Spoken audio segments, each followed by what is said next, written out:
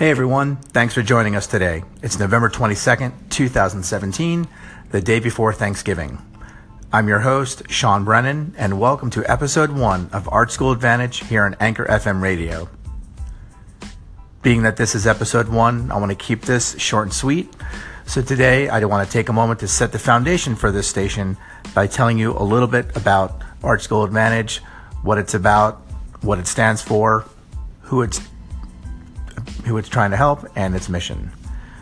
So the focus of Art School Advantage is to help prospective students and their parents who are thinking of attending college, current students and graduates develop their personal and lifelong advantage in the form of saving money, saving time, and avoiding pitfalls that typically happen in the college education process by making highly informed decisions before attending, while attending, and after graduating from an art or design school, college, or program.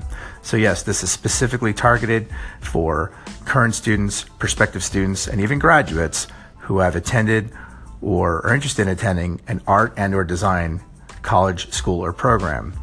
And we're going to do this by providing incredibly relevant content, actionable and informative information, resources, and answers to questions that really help solve problems and alleviate burdens that art and design students typically face before attending, while attending, and after graduating from college.